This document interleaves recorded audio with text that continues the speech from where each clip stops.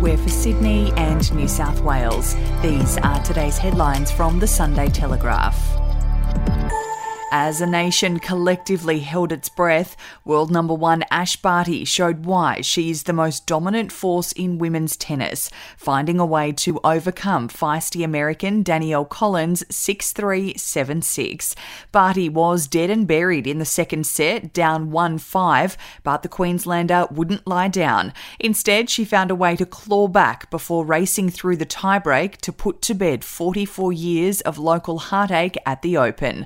The normally reserved Barty let out a gut-wrenching scream as she sent another booming cross-court forehand past Collins to claim her third Grand Slam title after 87 absorbing minutes on Rod Laver Arena. If you would like to read more on that story today, you can take out a subscription to the Daily Telegraph at dailytelegraph.com.au or download the app at your app store. Small businesses who suffered during the shadow lockdown brought on by Omicron will be able to claim up to 20% of the payroll under a more than $1 billion New South Wales government financial support package. In a move expected to benefit 100,000 businesses across the state, those with an annual turnover of between $75,000 and $50 million, with a decline in turnover of at least 40% in January and anticipated in February, will be able to make a claim for a maximum $5,000 payment per week. The government is hoping its $700,000 small business support program will help those hardest hit by the Omicron wave, which sent many New South Wales residents back indoors in a self-imposed lockdown. We'll be back after this. News doesn't have to be boring. The Brits have given Prince Harry a new nickname after yet another tell-all interview. Oh God, is it the Ginger Whinger? Let the team at news.com.au get you up to speed each day with their podcast, From the Newsroom. A couple were busted joining the Mile High Club. Well, I guess they can't play Virgin anymore. Politics, sport, red carpets, royals. Get all the goss in just a few minutes. Follow From the Newsroom wherever you get your podcast from.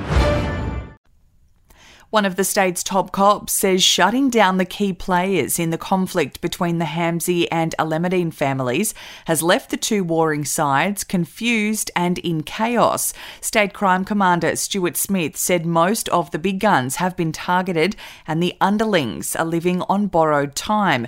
In an exclusive interview with the Sunday Telegraph after an in-your-face two-day operation that resulted in the charging of more than 100 people, Assistant Commissioner Smith had a strong warning for young wannabes considering taking a side in the gangland war. These people are extremely violent, driven by money and status. They will use you. You are pawns. And a COVID-era land rush and decades of poor planning have pushed prices for shovel-ready blocks to new heights and encouraged buyers to take drastic steps to get into new estates. With demand at a high and land supply dwindling, Housing Industry Association data shows new lot prices across Sydney shot up nearly 32%, or about $140,000 over the year to September. It was the fastest annual rise in more than a decade, and it pushed the median price of new lots in Greater Sydney to a record $575,000, with some selling for as high as $2.7 million. Those are your headlines from the Sunday Telegraph. For updates and breaking news throughout the day, take out a subscription at dailytelegraph.com.au. We'll have another update for you tomorrow.